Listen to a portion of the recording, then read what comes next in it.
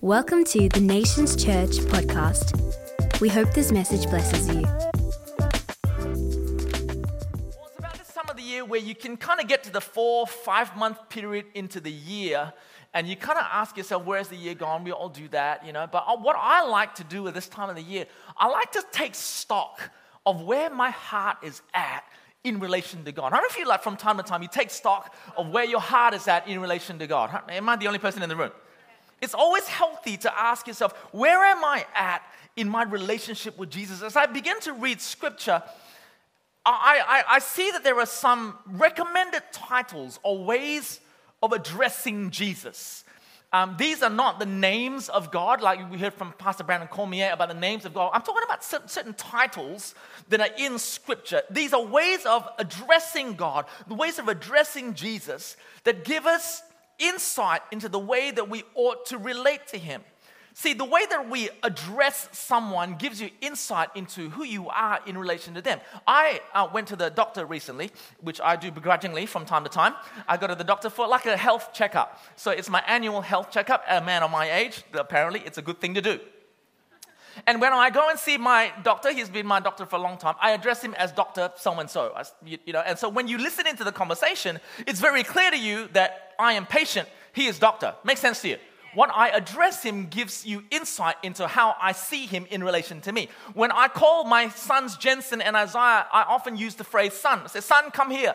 Son, we need to have a chat. Son, can you do that for me? When you hear me say that, you clearly understand parent, offspring, father, son. Makes sense to you? So what we call people gives us insight into how we see them in relation to us. Now, one of the common titles of address that we say, we sing, and we pray when it comes to God is Lord. How many of you have ever used that word Lord before? Yeah. How many of you use it when you pray? Dear Lord Jesus, how many of you use that word Lord? Yeah. Right? Do you ever think about that usage of that word Lord and what that actually means to Him as well as to you? Because I promise you, if you look in Scripture, it's not a cheap word. It's not a filler word that you use when you're singing. It's not a filler word that you use when you pray. The word Lord in the Greek is the word kurios, to mean this: he to whom a person or thing belongs, about which he has power of deciding.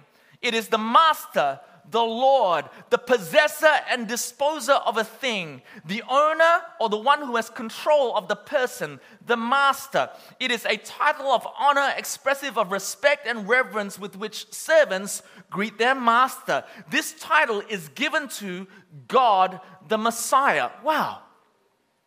Think about the gravity of that word Lord, kurios. So if you call Him Lord, there is actually an expectation. The expectation is that He occupies His role as Lord and we occupy our role as His subjects. Yes. Don't get quiet on me now. Come on. Do you understand that when you call Him Lord, there is an expectation on your behalf that He is Lord, therefore you are His subject. If you don't understand the full gravity of what it means to call Jesus your Lord, then I promise you so much of the Bible will not make sense to you. Luke chapter 6 says this in verse 46. Jesus actually chastises His disciples. He's having a discipleship conversation. He's not talking to the crowd. He's not talking to the Gentiles. He's not talking to the unsaved. He's saying this to His disciples. He says, but why do you call me Lord, Lord, and do not do the things which I say? Whoever comes to me and hears my sayings and does them, I will show you whom he is like. He's like a man building a house who dug deep and laid the foundation on the rock. And when the flood arose, the stream beat vehemently against that house and could not shake it, for it was founded on the rock. But he who heard and did nothing is like a man who built a house on the earth without a foundation, against which the stream beat vehemently, and immediately it fell, and the ruin of the house was great. Wow. Why do you call me Lord, Lord, and do not do what I say? Can I speak to you today on the subject, the Lordship, Stewardship, Partnership? I know there's a lot of ship words, okay? but I couldn't find a better title. The Lordship, Stewardship, Partnership. Today I'm going to do some flat out teaching, big time teaching today. Is that okay? Elbow someone in the ribs and say, are you awake? If they are awake, that's good. If they're not awake, they should be now, okay? So here in Luke chapter 6, Jesus says to his disciples, why do you call me Kyrios, Kyrios, Lord, Lord, and do not do the things that I say? There is no vagaries in this sentiment. What Jesus was trying to teach the disciples is that if I'm your Lord, there is an expectation on my behalf that you actually live your life in submission and obedience to me. There should be an evidence of what you say being lived out in your life. See, when you acknowledge Him as your Lord, then what you say should also be expressed in your lifestyle, your choices, your decisions, your attitudes, your behaviors, your ways of thinking. Come on, I need somebody to say amen with me. Someone can only be your Kyrios, your Lord, if you've actually handed mastery of your life over to them. And if when you've handed mastery of your life over to them, then guess what? You are no longer the master of your life. He is. Some of you are going, I don't like where the sermon is going. I wish I didn't come to church today. This is an incredibly life-giving sermon, right? The world has taught you that if you were to hand the mastery of your life over to God, it's oppressive. Christianity is oppressive. I'm about to show you today how to build your life on rock. Come on, it is incredibly liberating today. This is where so many believers never take the next step of discipleship. We're believers because we believe in receiving Him into our lives, but discipleship is the giving away of the mastery of our lives to Him. It is the conviction that we live according to His will, His agenda, and it's a trust that if we were to live our lives according to Him, He is master, we are servant, He is Lord, we are subject, He is Father, we are child. Lordship is a deep conviction of our place in relation to His place, our position in relation to His position. So I want to say this to you today. If you ever called Jesus your Lord, He is Lord of your life, therefore you are not. What a wonderful thing to be. What a wonderful thing to not be the Lord of our lives. What does it mean to have a master or a Lord over our lives? It actually means that I don't live according to my feelings, my appetites, my desires, my own ideas as to what's best for me. Thank God I'm not left to my own devices. It actually means that I don't get to do what I want with my sex drive. It actually means I don't get to do what I want with my own agenda. It actually means I don't get to do what I want to put into my body. I don't get to decide what I allow my eyes to see. I don't get to do whatever I want with my money or my time or every facet of my life. If He's Lord, why do you call me Lord, Lord, and not do what I say? If He is Lord, then I'm living my life in subservience to Him. What a wonderful way to live. Him being my Lord means I get the privilege of building my life on His word, His guidance, His grace, His commands. And I have this conviction that when I do, I am building my life on a rock. And because He who is my Lord and my Master knows better than I do for my life, I get to build my life on the rock of Jesus Christ. See, without a Lord and Master, I would hate to think what I'd be like. Without having a Kyrios, without having a Lord, without living my life in obedience to Him, I'll tell you what, my marriage would be a complete mess. Yeah. The rest of you go, no, I'll be all right. Come on now. Yeah. You would be the same. Yes. Without a Lord, your life would literally be a mess. I don't know where my mental health would be today if I didn't have a Lord. I don't know where I'd be today. You know what? My kids would probably hate me. I would probably be an absolute jerk without a Lord. So would you. Thank God we've got a Lord. Thank God we haven't just got a Savior who saved us, but we've got a Lord who invites us to build our lives on solid rock. Thank God. He presents Himself to us as our Kyrios, our Lord. I want to suggest to you today, don't just relate to Jesus as Savior, relate to Him as Lord. If you've ever cried out Jesus, my Lord, understand the gravity of what you're saying. He is your Kyrios, He's your Lord, He's your Master. Can I go a little bit deeper? I'm laboring this because I'm laying a foundation. So intrinsically woven into this revelation of Lordship, then, is what His Lordship expects from us. If He is Master, then we are His subjects. Kyrios also means owner. If He's an owner, then guess what? You're His steward. What is a steward?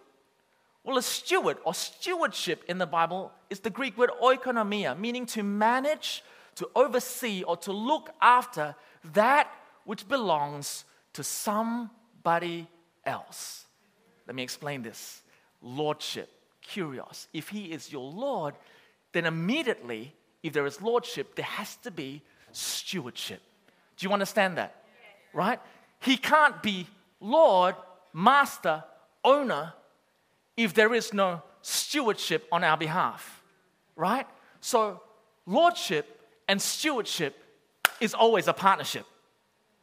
So if there is lordship and there is stewardship, and we're the stewards, He is the master, I got some news for us. We don't own anything. Some of you are going, what? What do you mean? Is he preaching heresy? No, I'm not. It's in the Bible. Psalm 24 verse 1, one of my favorite scriptures in the world. It says this, the Lord owns the earth and all it contains, the world and all who live in it. Wow. Some of you think, what do you mean? What about my house? What about my car? What about my this? What about my that? The Bible tells us that it is the Lord that owns it all. Do you know that your body is not your own? Your money is not your own. Your possessions are not really your possessions. It all belongs to God. According to Scripture, the Kyrios, the master, the owner, the possessor is what owns it all, and He enables us to steward what belongs to Him. This was the very first expectation that God had with humanity. Think about the Genesis conversation, Genesis 1. Then God said, let us make man in our image according to our likeness. So we understand that we are His image bearers. And then in Genesis 2 verse 15, God tells us His expectations of us because He is the creator, He is the Kyrios. Says that the Lord God took the man and put him in the Garden of Eden and says, you own this. It says, I'm going to put you in the garden to tend and keep it. That expression, tend and keep, is the Hebrew expression, samar, which is exactly the same word as oikonomia in the Greek, meaning to watch over, keep charge of, oversee, and take responsibility for that which belongs to somebody else. Makes sense to you? So the very first assignment that humanity was ever given was not to go and find out how pleasurable things are, was not to go and figure out your life on your own. The very first assignment upon creation, the Kyrios, the Lord said, I'm inviting you to have a stewardship responsibility, because when lordship and stewardship partner together, we got a good thing happening. God created you to be His stewards because He is the master. When God breathed air into Adam's lungs and his eyes were opened, Adam didn't walk around going, oh, wow, you see that really, really cool animal over there with a really long neck and like the brown and white sort of spotted coat with the long legs and that really regal, that animal's mine. And that big animal over there with a big mane, that with a big growly voice, that animal's mine. But that miserable looking animal there with a long pink tail that squeals, that could be yours, God. And that fat wobbly thing, let's just call that a wombat, give that to the Aussies. But these other cool animals, they're mine. No. When Adam was created, all that he saw was that it all belonged to God, and he was just a steward of all that belonged to God. Are you following me so far? Adam lived completely aligned with God. God created and owned the whole earth. Adam was just his steward. His entire paradigm before sin entered into the world was creator, master, father, steward. Makes sense to you? Owner, steward. I tend to all that belongs to God, until that one day when the serpent suggested to Eve, don't you want to be like God? I know God said to you, don't eat of the tree of the knowledge of good and evil, but don't you want to experience just for a little bit what it's like to possess things? Don't you want to know what it's like to feel like you own something? Eat of the fruit. It's going to taste so good. And then suddenly when sin entered into the world, a brand new paradigm was opened to humanity called possession. Prior to that, humanity had no frame of reference. Suddenly, it's mine. It's my thing. It belongs to me. It's my stuff. It's my body, my choice. It's my decision. Don't touch what's mine. It's the most primal of all carnal instincts. You see it in a 2-year-old. Nobody teaches them to snatch toys, they just do. Hello, I know you all think your 2-year-olds are really the most perfect thing on the planet.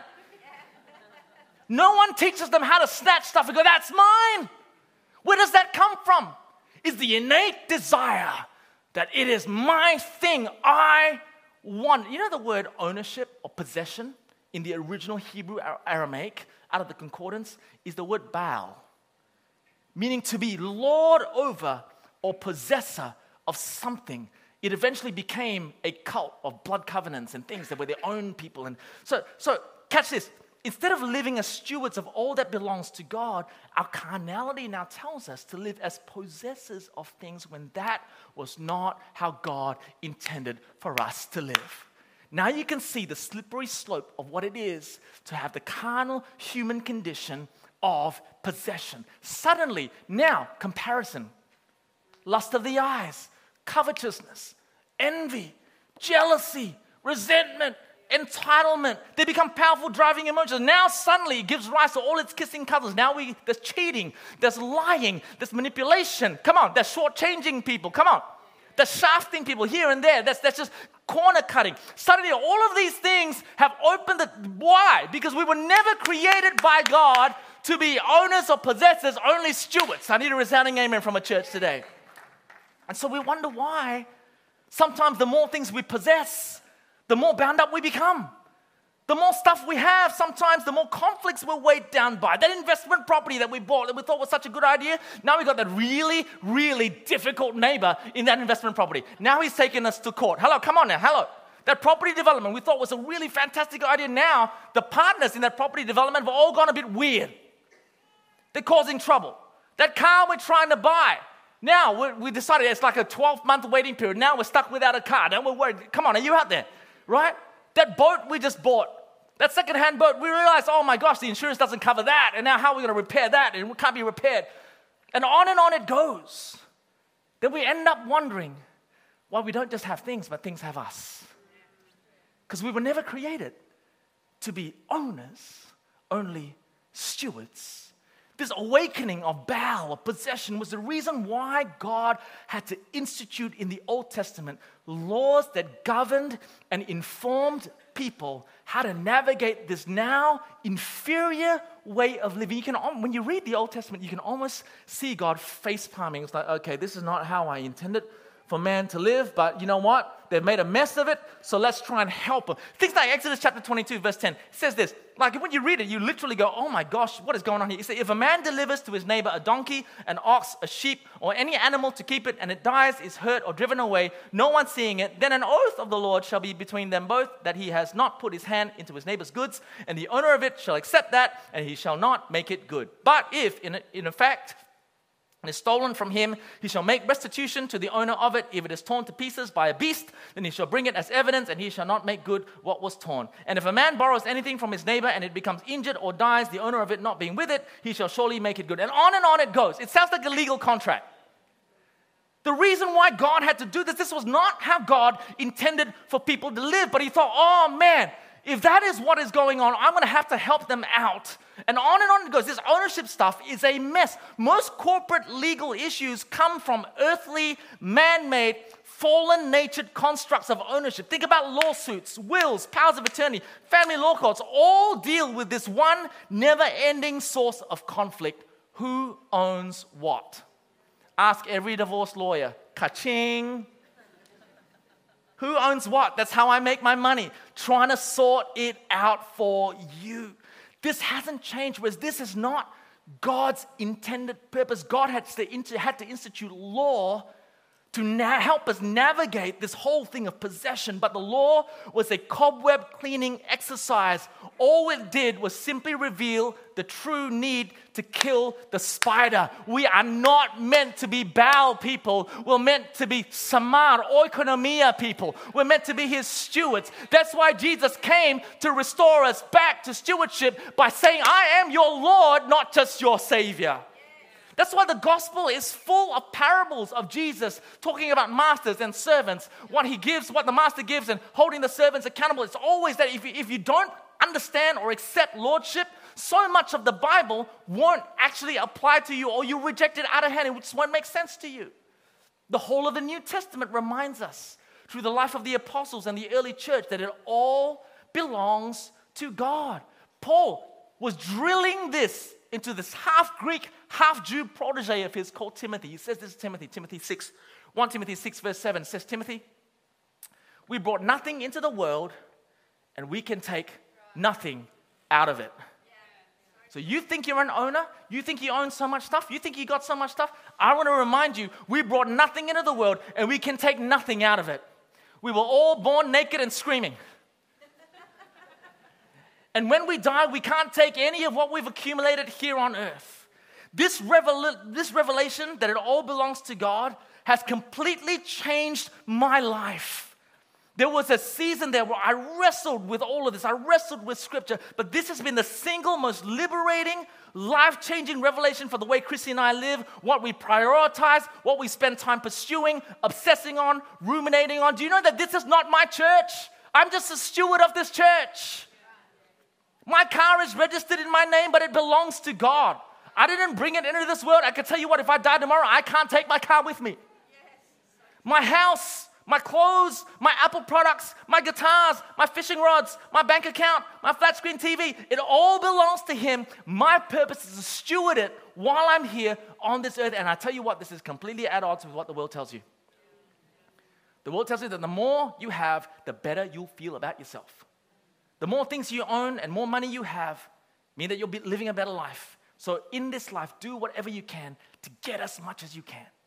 Friend, I have a bachelor's degree in business and commerce. I have a postgraduate in it. I also have a master's degree in Christian ministry. And I can tell you now, the Word of God trumps the word of the world any day of the week. I know which is going to help me build my life on rock and which is going to help me build my life on sand.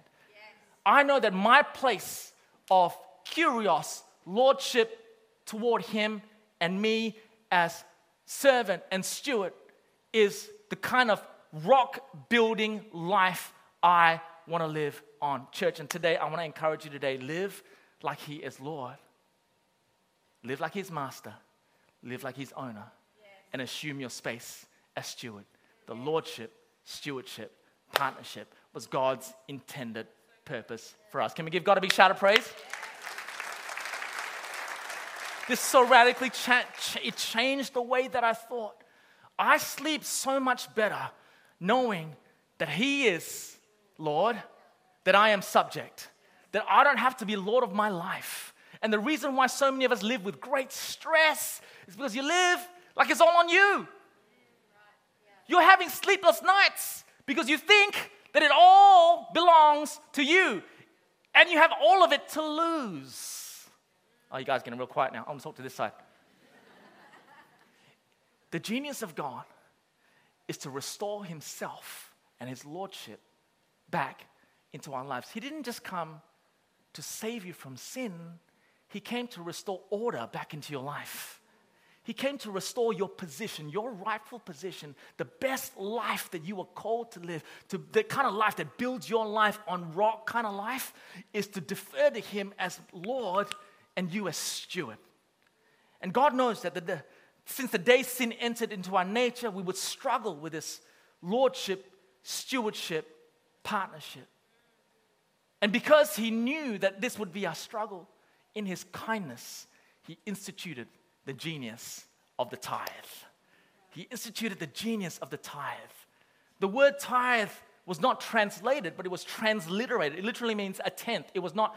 There was no new English word that was found for it. The word tithe is the original word, transliterated. It means a tenth. And in the Bible, we see words like first fruits and tithing and things like in Proverbs 3 verse 9, to honor the Lord with your wealth, with the first increase of your crops. Malachi 3:10, bring the whole tithe into the storehouse, that there may be food in my house. Test me in this, says the Lord Almighty, and see if I will not throw open the floodgates of heaven and pour out so much blessing that there will not be enough room to store it. It is the my part, your part bit. Come on, hello, are you out there? Bring the whole tithe, my part. See if I will not throw open the floodgates of heaven. That's His part. But these analogies had agricultural edges to it because that was what it was like in biblical times.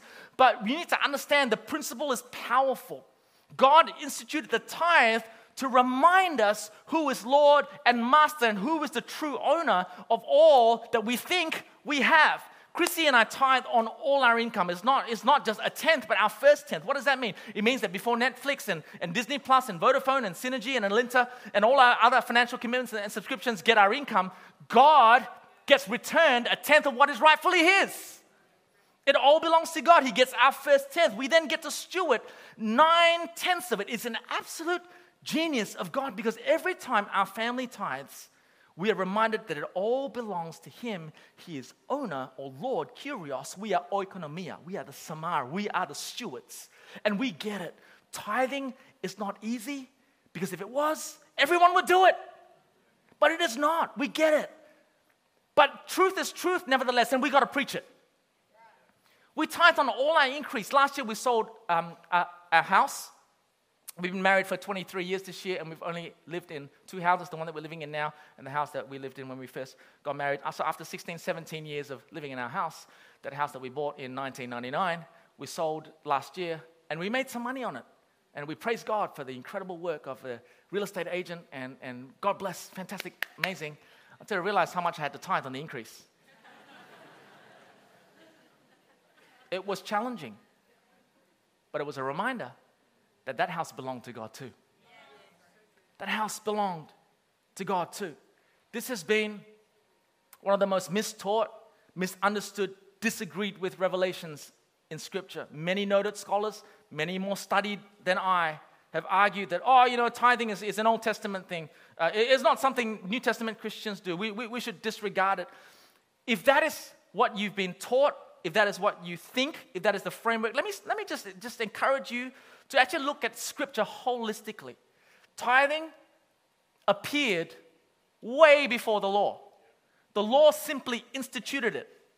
Cain and Abel brought their first fruits of their increase to the Lord. It was that second generation. As soon as sin entered into the world, God had instituted the bringing of the first increase, because it all belonged. God was trying to give us a foretaste of what it's like to restore lordship back. And I wish I had more time to unpack it. But Abraham, way before the law, he tithed in faith. He tithed to Melchizedek, Genesis 14, verse 20. You got to remember that this is a conversation that God has been having with humanity. The law simply instituted it to ensure that there was a pattern or a habit. As God's people had started to rebel against Him, there was this pattern or habit that God had encouraged His people to observe. If Jesus is Lord, He has to help remind us that He is. Do you understand that there are 2 things in Scripture that God instituted to remind us constantly today that He is Lord? Firstly, it's the partaking of the communion. And secondly, it's the tithe. How many of you love taking communion? Yeah. That's really meaningful to you. You love taking communion. We love it because it's taking. We miss it when we don't do it. We love it. Oh my God, it just makes me feel so good when I take communion, because it's taking. It reminds us of His Lordship, absolutely. People complain when we don't take communion. No one complains when we don't take up the offering. Communion and tithing is a reminder that He is, you guys are getting too quiet for me, come on. It's a reminder that He is Lord. It's a reminder to us that He is Lord of all. And I think there is often unnecessarily too much conjecture on tithing amongst modern Christians. In fact, it's a 21st century Western Christian thing because the early church Christians there is no evidence of them arguing about this. If you read the New Testament Christians were navigating questions like, do we still circumcise? Do we not circumcise? Do we eat food that has been given to idol worship, or do we not? Is that okay to do this and do that? But they've never argued about tithing because it was always a given. This argument about whether we should tithe or not is purely a 21st century Western Christian question. So to ask the question, does the Bible say that New Testament believers does it say that modern people need to tithe, is the wrong question. The question is He our Lord? Yes. And if He is, am I a good steward? Yes. If you're asking, should I be tithing, that's the wrong question. Ask yourself, is He your Lord? Yes. Does it all belong to Him? Because if it did, then none of tithing would be an issue. The New Testament church never argued about this stuff because they were completely given to the Lordship of Christ. Many of them died for their faith. You think giving a tenth was an issue? Hello. Their relatives were being fed to lions. Their church pastors were being beheaded. You think they're squandering about $98.44 out of their wage for this week? No, because it was a lordship issue that we struggle with. The reason why we struggle with tithing is because money is our life in exchangeable form. It really is. It's what you've got to show for all of the waking hours of the study and the uni and the going to work and all of that sort of stuff. And the reason why we struggle with it is because we feel so personally connected with it. It's our life in exchangeable form. So when we can't commit our life to Him, it's a lordship issue, not a finance issue. This is the spider that I'm going after. And if you're not there with it, keep your 10%. God doesn't need that hate from you. He doesn't need that kind of angst. Just keep it. Just get on the journey. But what I'm asking you to do is get on the journey of lordship. Get on the journey of, are you my curios? Are you my master? Am I going to build my life on rock? Am I, if I say Lord, if I sing Lord, if I pray Lord, then am I doing as you say I should be doing because you know best and you want me to build my life on rock? See, when it comes to lordship, the reason why we struggle with tithing and we try and find loopholes, is it Old Testament, New Testament, is because we struggle to submit and commit our lives to Him when there is a perceived sense of loss. How many of you have days off in the week, like you actually have a Saturday off? Do you know that's an Old Testament law, the Sabbath? You quite happily observe that. That's not even a tenth of it. You're not taking one day off in 10 days. You're taking 2 out of 7. I'll take that. Right? No one's questioning whether it's Old Testament. That is having a Sabbath is Old Testament, but we'll take that because there's a perceived sense of gain. The reason why we struggle with tithing is because there is a perceived sense of loss, but it's a very short-sighted way to see it. Thank God He reminds us that He is Lord, and this is not a popular sermon, and people have shouted me out of the pulpit. People have left our church on the basis of this. I'm asking you, don't leave church. You can't leave if you want. It's not a cult, right? Go if you want. That's fine. But I want you to consider the lordship issue. Is that okay? I want you to consider whether He's Lord of your life, because ultimately this is the place that we're all, when we stand before Jesus, the divine accolade, the one sentence we want to hear from Him is, well done, my good and faithful owner. Well done, my good and faithful property developer. Well done, my good and faithful kicks collection guy. Well done, my good and faithful travel buddy. It says, well done, my good and faithful servant. Is another word for steward. Same word, oikonomia. Well done, my good and faithful oikonomia. I have observed your life, and you've clearly called me Lord, but done what I've said. And you've observed the lordship of me in your life and built the foundations of your life on rock and not on sand. well done. And when I die and I finish my time on this earth, I have but one desire, and it's to get the divine accolade of well done, my good and faithful servant. And my job as your leader is to lead you to a place where Jesus just isn't your Savior, but He's also your Lord. I need a resounding amen from somebody today. Do you know the reason why I'm coming to a close with this? The reason why so many of us struggle with the tithe is we struggle with who is master of our lives. Do you know there is a war on all our Christian lives for the mastery of it? Jesus actually said this, Luke 16, verse 10, whoever can be trusted with very little can also be trusted with much. If I can trust you with a tenth, I can trust you with a 9/10. Whoever is dishonest with very little will also be dishonest with much. So if you've not been trustworthy in handling worldly wealth, who will trust you with true riches? And if you have not been trustworthy with someone else's property, who will give you property of your own? No one can serve two masters. Either you will hate the one and love the other, or you will be devoted to the one and despise the other. You cannot serve both God and money. The Pharisees, who loved money, heard all this, and they sneered. They jeered him. They despised him. They tried to find loopholes. If you think tithing is religious, I promise you now, religious people hate it. It's heart people love it. Notice how Jesus didn't pit mastery over your life against the mastery. He doesn't pit the mastery of your life against love for your wife, love for your husband, love for your children, or your time. The number one competition for the mastery of our lives, in Jesus' mind, is money. Because it's our life in exchangeable form. But the tithe restores us back to who is Lord. I'm so grateful for the tithe. As I am for communion. As I am for the Sabbath. As I am for prayer. As I am for worship. All of the things that we say is Old Testament law, they just regulated God's heart for His people. It was a foretaste of when it is all under the Lordship of Christ, we say yes to it. See, you need to understand, just like everything else that I teach pertaining to God's best for us, tithing, fasting, prayer, worship, purity, none of those things are obligations. They are an opt-in life. When you leave from church today across all our campuses, you can do whatever you want with your body. You can put into your body whatever you want. You can sleep with whoever you want. No one's going to check in on you or check up on you. Only God knows. My job is to tell you the truth in the hope that you will live it. My job is to preach to you what the Bible says, and maybe it will take root somehow in your life. But it's an opt-in life. No one's going to check up whether you tithe. No one checks in whether you sleep with 10 different people this week. That's your business. That's between you and God. And that, my friend, should wake you up. It is between you and God. That should awaken you, that it is between, I'm not your Lord, He is. I'm simply pointing you to truth. Because at the end of the day, you get to choose what you do, but it is between you and the Lord.